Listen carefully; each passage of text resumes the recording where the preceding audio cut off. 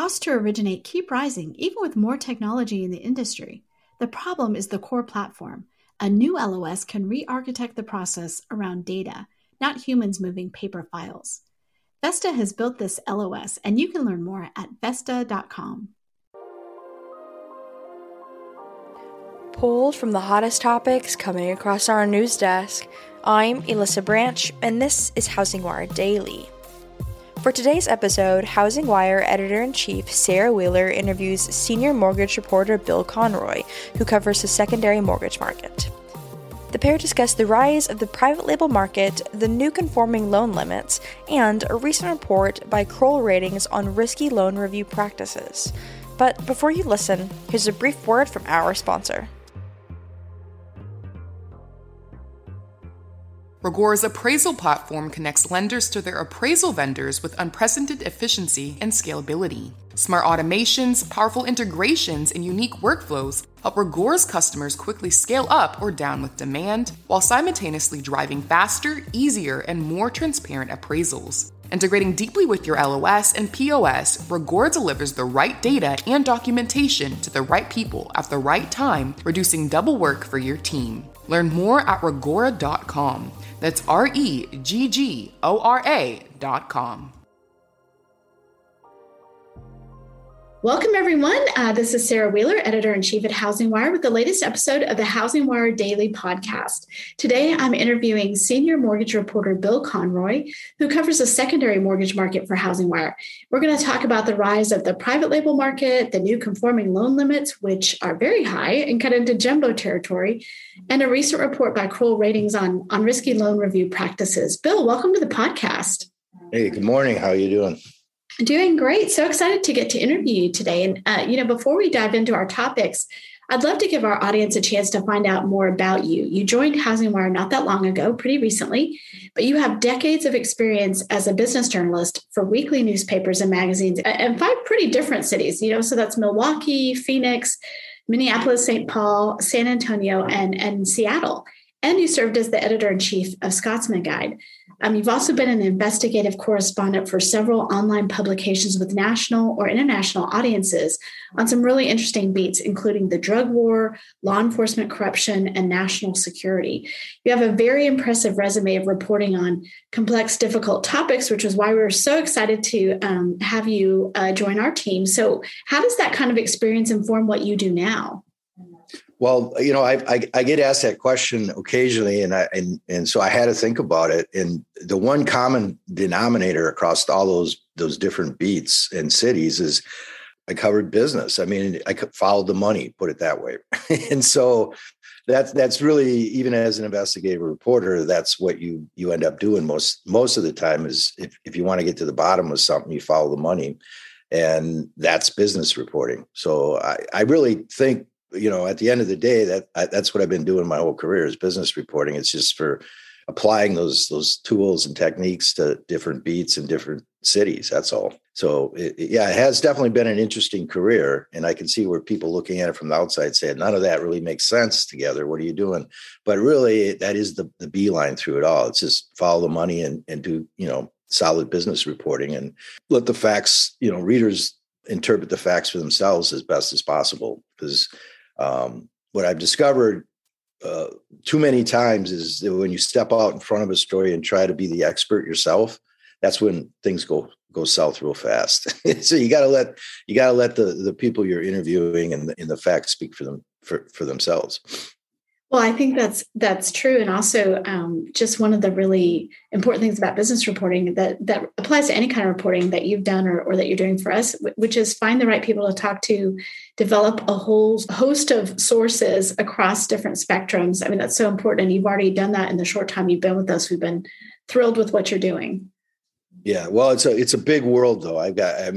So you wake up every day with more to do. And, I guess that's job security if you do it well. Right. But it doesn't stop. You never feel like you have enough sources. At least I don't.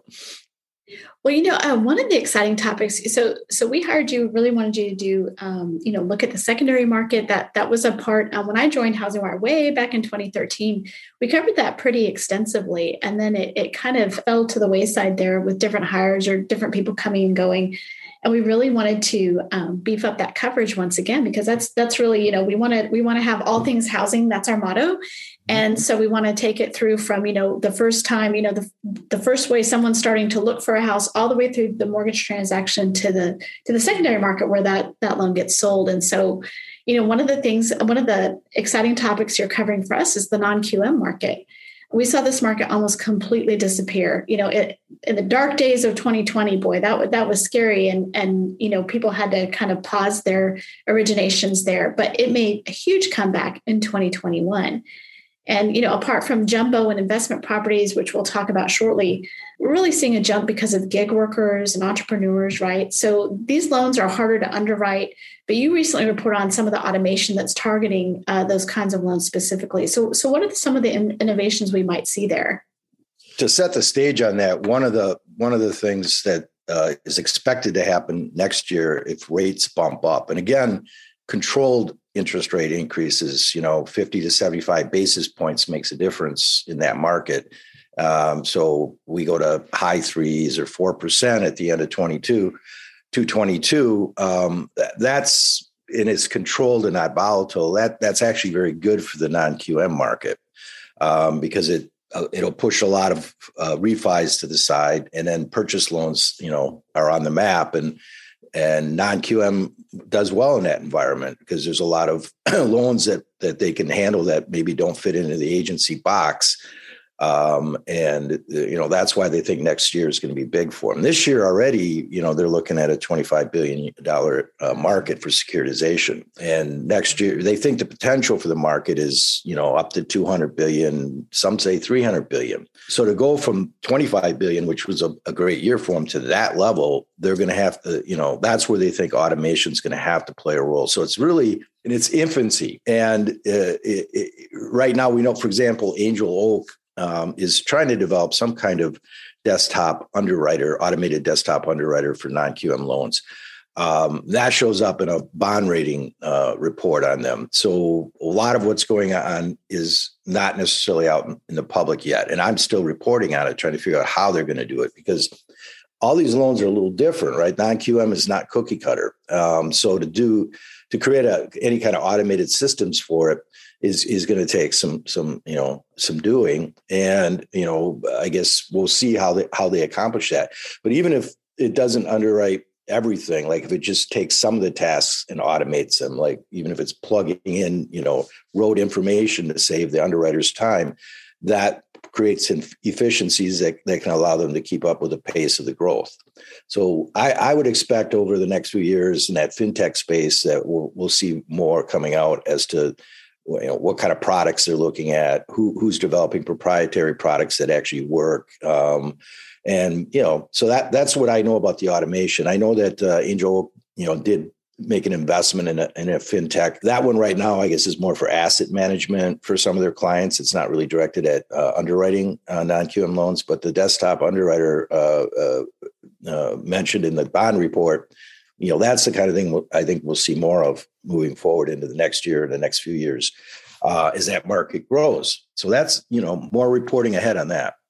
No, looking forward to seeing what you find there. I do think, that's the secret sauce for non-QM lenders, is how they have figured out how to do that very complicated underwriting as efficiently as possible. And, those aren't where we saw some originators in the last year just staff up with, like pulling teachers in, pulling people who wanted a job change and teaching them to do that sort of really easy refi underwriting. That is not the case with these loans and with these companies. These are very experienced underwriters who get paid a lot of money because you need them, so automation there is going to be interesting. Yeah, and it's true across the whole industry. There's a push for automation. They're using Desktop Underwriter, the Fannie's product, to do jumbo loans. And both Fannie's using that, and the private label market. And there's a lot of arguments for it, but the thing we don't know yet is going to take time is how those loans perform. And right now the market is such that it's pretty low risk in the sense that prices are rising.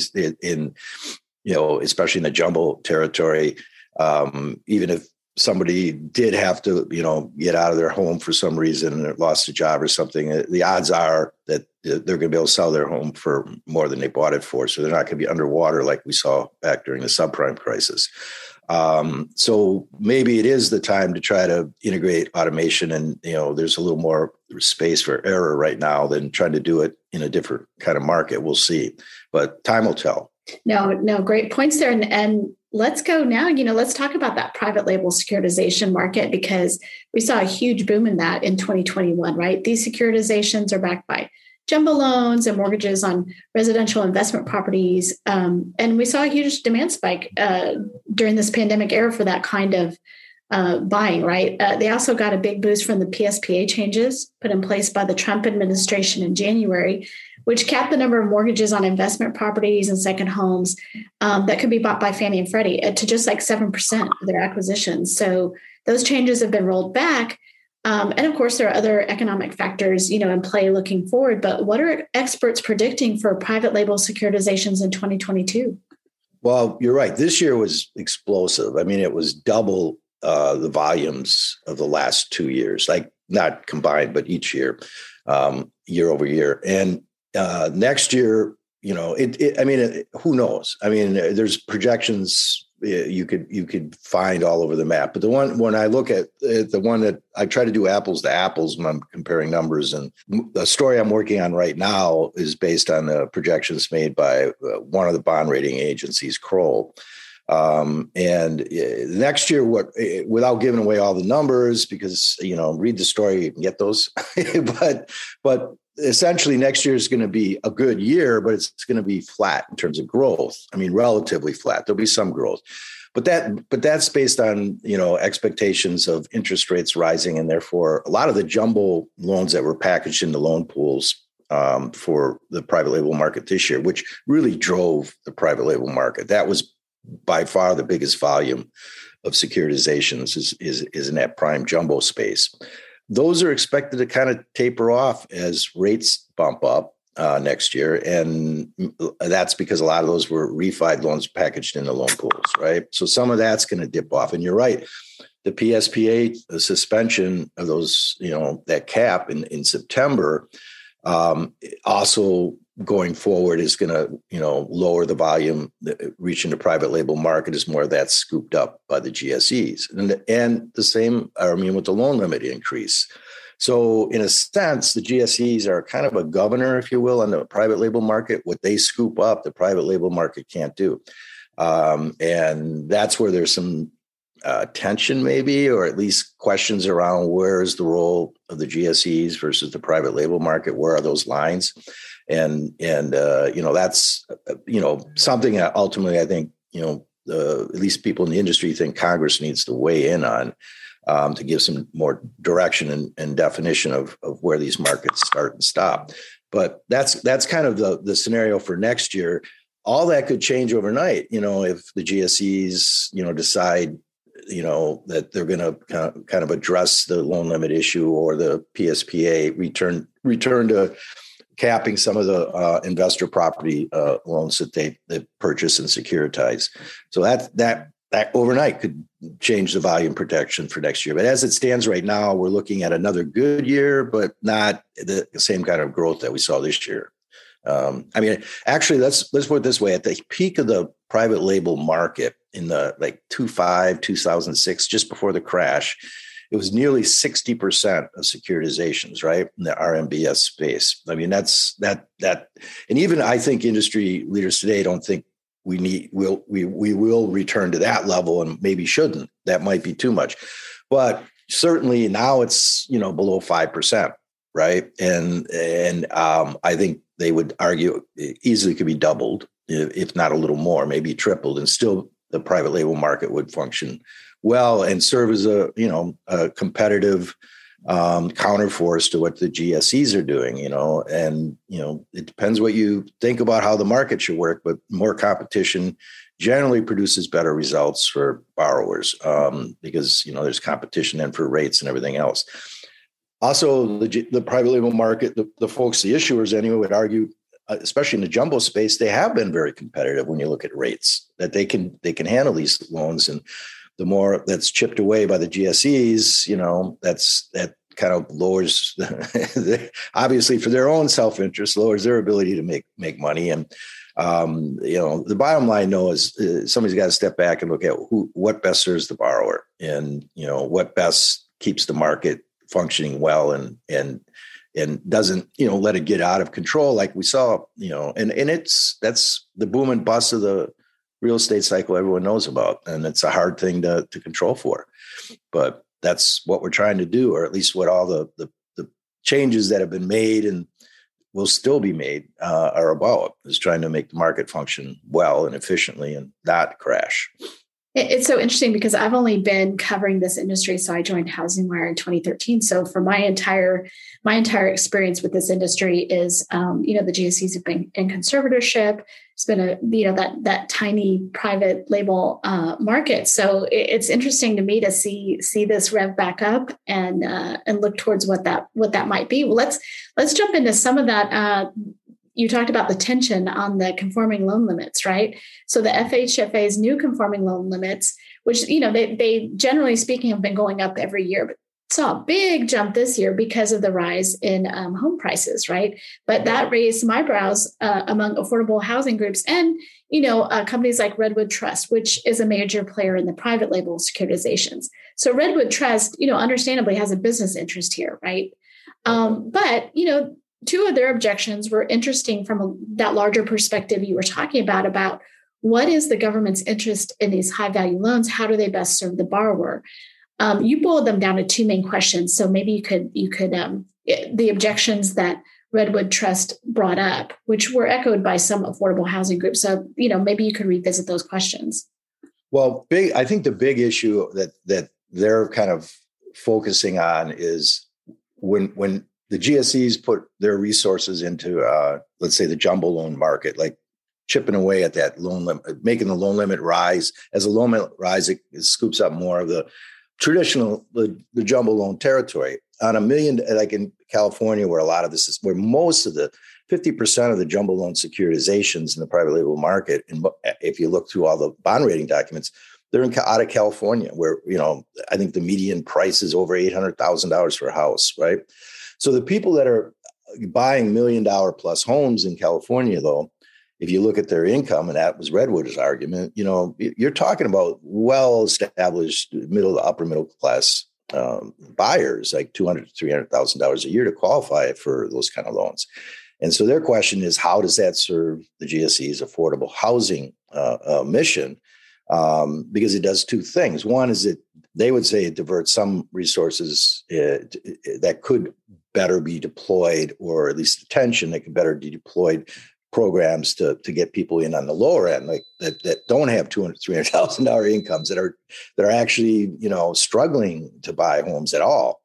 And the other issue with it, besides the resources, is there's some argument that the private label market or private issuers have more experience in the jumbo space and actually are just as competitive as the GSEs, if not more so.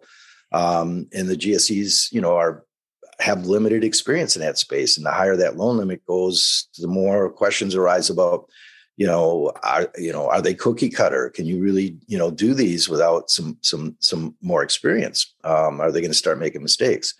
And again, we won't know because, the market, every once in a while, people forget that it's not always underwriting that causes problems in the housing market. It can be like if the tech sector went under, like the .com bust, and we saw a bunch of people lose their jobs in the West Coast due to that, that would affect the housing market here in a big way.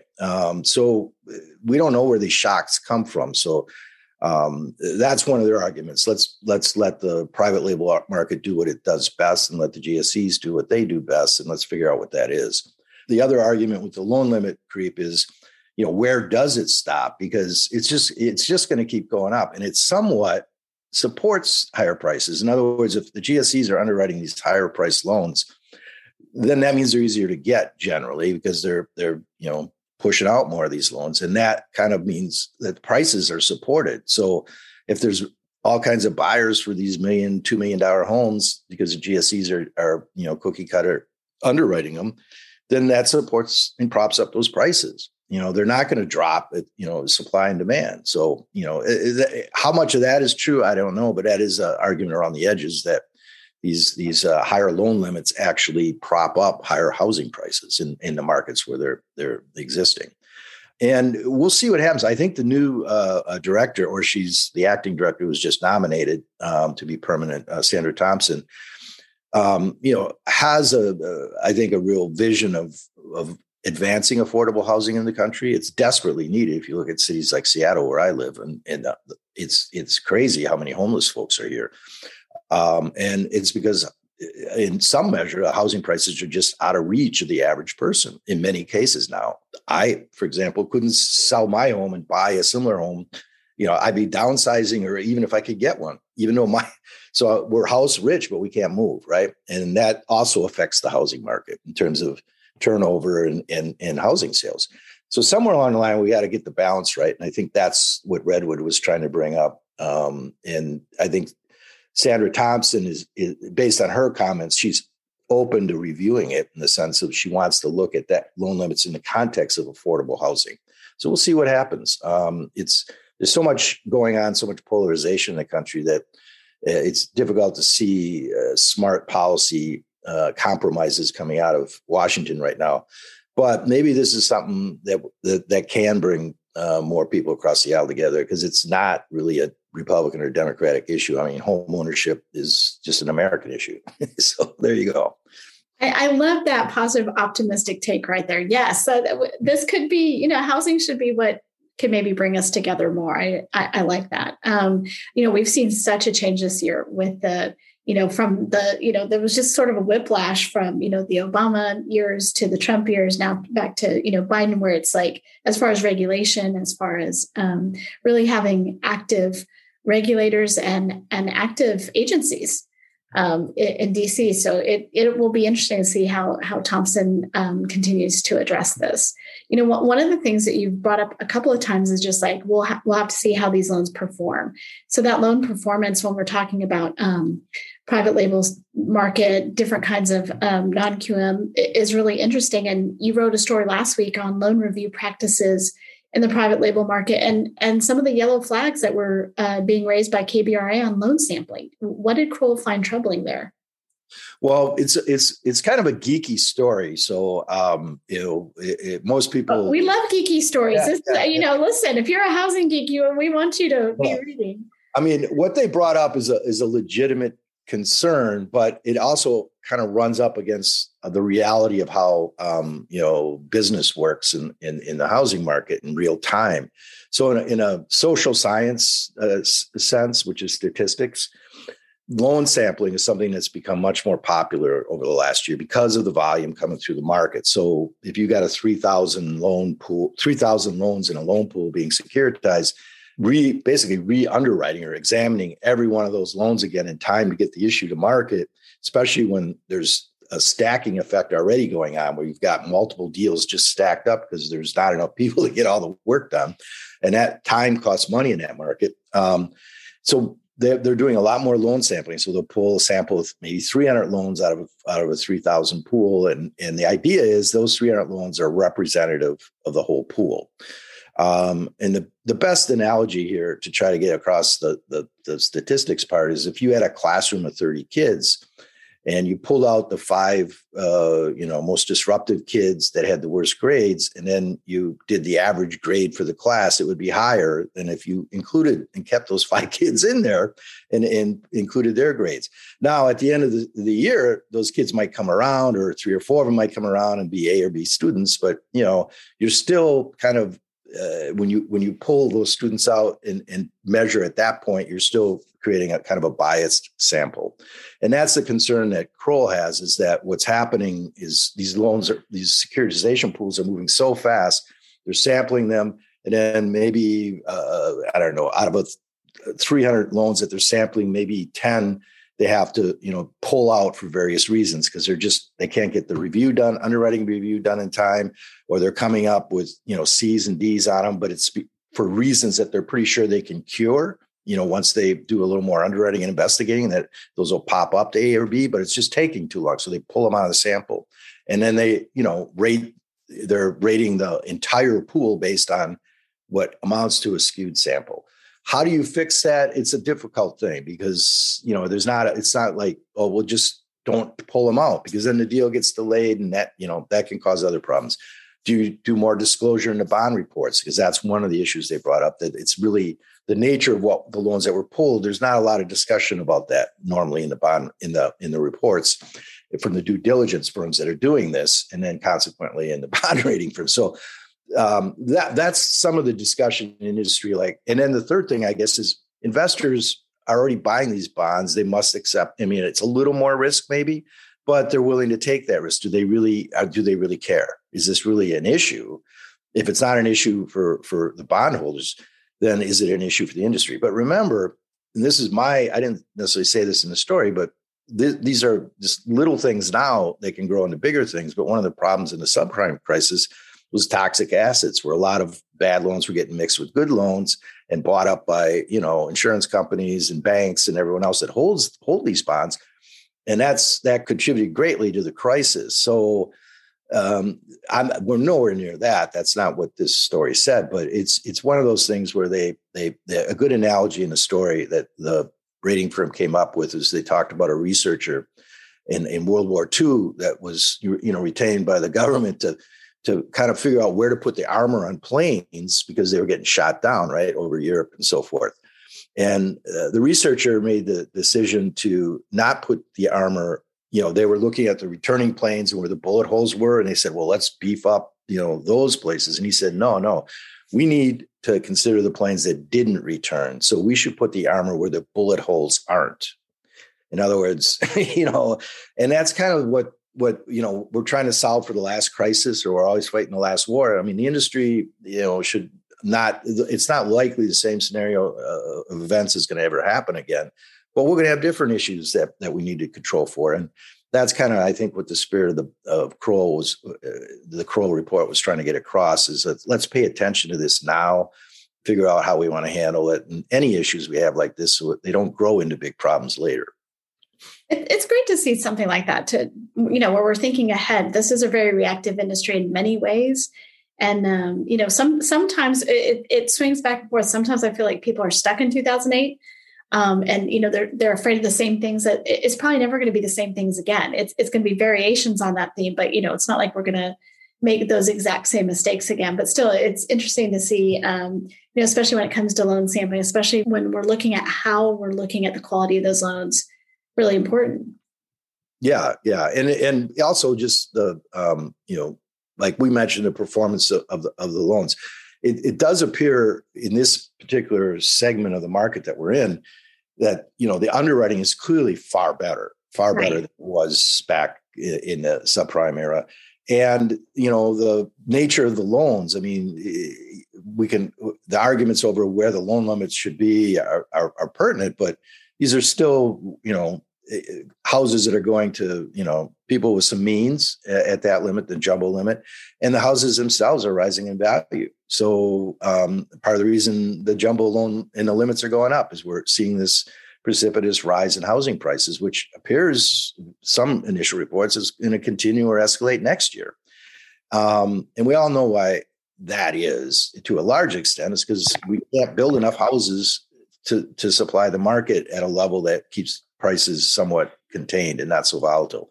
But that'll start to happen eventually, right? Eventually, there will be more housing supply, and that's going to have an impact. But we're in a point in the market now where there's not enough housing supply, and there's a lot of demand. And it's interesting because I didn't mention the gig workers completely, but the gig economy, I guess I'm part of the gig economy now, not completely, because I do have a payroll job. But those people that don't have payroll W-2 jobs are all non-QM territory. And there's a lot of people out there like that. And they're not all buying in Seattle or all this high price cities. I mean, now they can live wherever they want in this economy. The COVID world has created some different dynamics. So markets that were, markets that traditionally didn't attract buyers at the level they are now, that's changing. I can live in the country if I want and still do this job. And so it'll be interesting to see how that works out. And that's where the non-QM market is going to play a role, is as the gig economy, the non-W-2 economy expands, and it's still growing. Those are all home loans that they can make. And they're going to be made in all different parts of the country now, the way things look. So it's an interesting era. And I expect, we'll see some major landscape changes in the housing market in the next 5-10 years, assuming, things stay on this track. And we continue to work as, kind of self-employed gig workers, and as technology makes, where you work less and less pertinent. Yeah, great points all. And actually love that you're in Seattle, right at some of the heart of this, right? So much of the housing story, you're representative of that West Coast, very expensive market. You live it. So I'm sure that helps with your lived experience there. But Bill, so appreciate you taking the time to talk about what you're reporting on. And we're excited to see some of these articles that you were talking about that are going to come out over the next couple of weeks. Thank you so much for being on. No, it's fun. I appreciate it.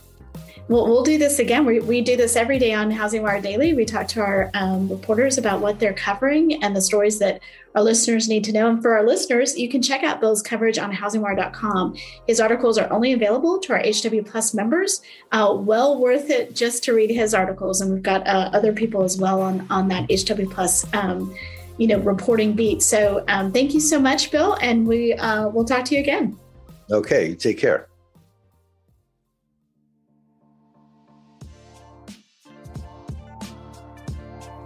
Looking for more insight into what will happen in 2022? Or maybe you need more information on what in the world is happening with the federal regulators. Or you could just be looking for information on how to stay competitive as the industry shifts to a purchase-focused market. Our HW Plus Premium membership comes with all of this insight and more. With your HW Plus membership, you'll get at least 5 HW Plus articles a week that dive deeper into the daily news to help you confidently make business decisions.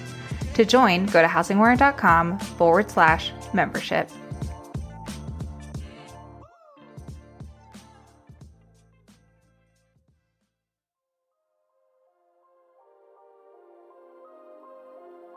Thanks for listening to Housing Wire Daily. I hope you have a great afternoon. If you haven't already, make sure to hit that subscribe button so you don't miss out on all the hottest stories crossing our news desk daily. The podcast is now available wherever you like to listen.